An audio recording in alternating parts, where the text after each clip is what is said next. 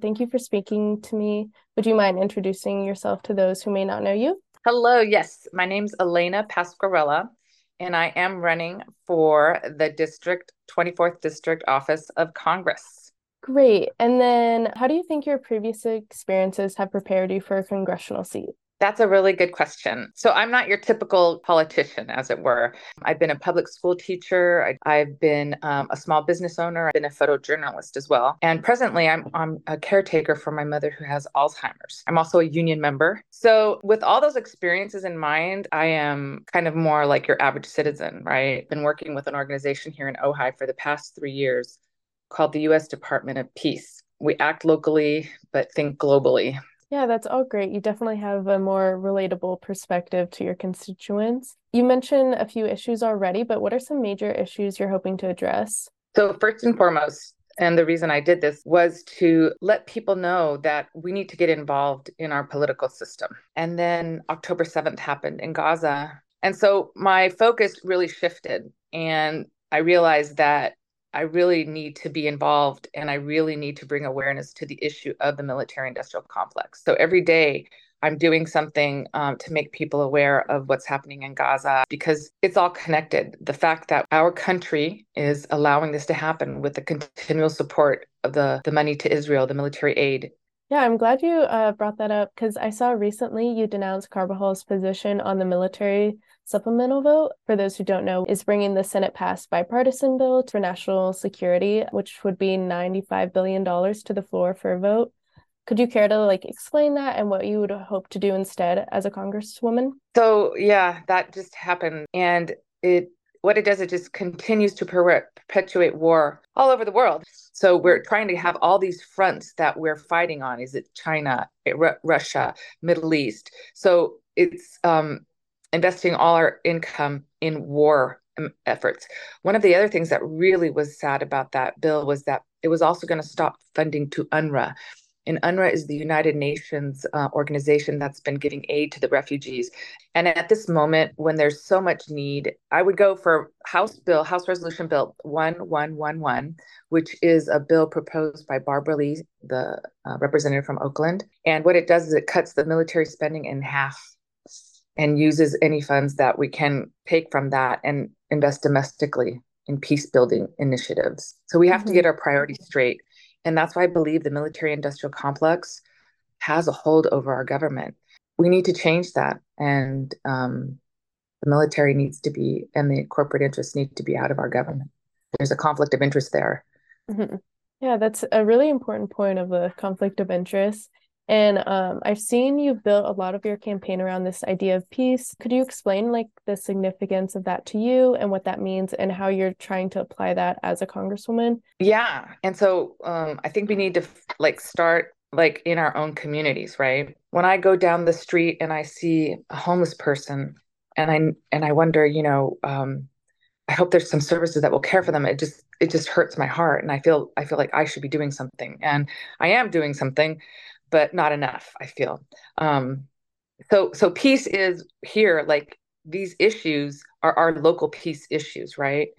So if we're not at peace here, then it's hard for us to be at peace on a wider scale. We should have services with our government that do that. I mean, that's why we have government. That's why we have our taxes, is because government is supposed to take care of us. Yeah, I think that makes a lot of sense, and it's definitely something I think many people can relate to. Seeing all these issues with homelessness, you're talking about governmental policies to help that. Do you have any specific ways you'd like to implement these, either locally or nationally?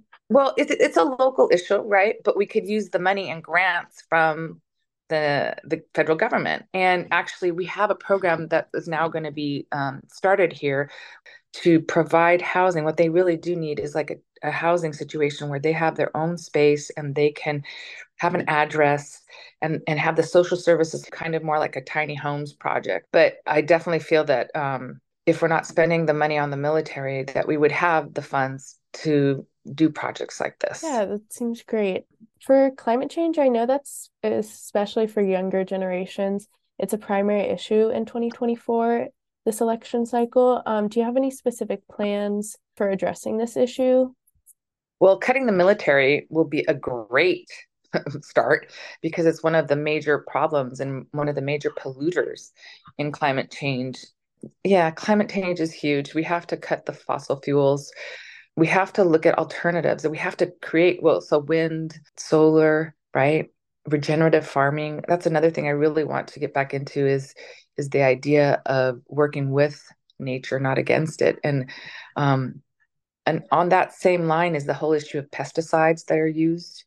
That's very detrimental to the environment and our water sources as well. But most of all, it's detrimental to the people who work in farming and agriculture. What type of society do we live in that we say that, they're kind of dispendable? Like we have a workforce that we can just replace them quite easily. And that's just not acceptable. And that's where I feel like our humanity is lacking in our policies. We're just thinking of money and businesses, and we're not looking at the humanity involved when we're doing our policies. Going off of what you're talking about with farm workers, I know a lot of the majority of our workers in agricultural happen to be illegal immigrants. I'm curious to know what your views are on that and like border security and immigration, especially in California. Right. And it's not all of them are undocumented, right? Yeah. But there is a portion that are, correct? And for that, I'd say to deal with that, and part of the reason that that's a problem is that, like I said, the industry, I think, promotes that type of worker, undocumented workforce so that it can keep the wages low, right? And it stops them from being able to unionize in the workforce and such. So I would propose like a work program so that they could have a visa to work here. So it would be better because then they could work here and then go home because they love Mexico and they love their country and then come back when the season starts again. And that would solve quite a bit of problems. But again, if we weren't spending all this money on the military industrial complex, we could help our neighbors, right?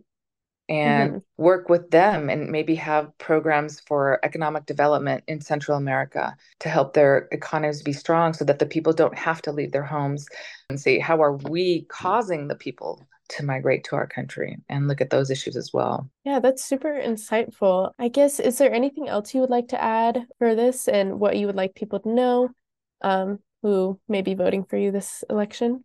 The time for change has come in our country. And it's up to us to be informed. It's up to us to vote. I think a lot of people can appreciate that sentiment. Thank you again so much for speaking with me. I think that's about all the time we have, but I really appreciate it. Thank you. Yeah, bye. Bye. In an email after this interview, Pasquarella asked to add that another big concern she plans to tackle is the national debt of $33 trillion to pay off rather than continue to fund international wars, and has a peace promoters plan to get 100,000 votes to win the election, and asked people to visit voteforpeace2024.com for more information on her and her campaign. With KCSB News, I'm Emily Kimmel.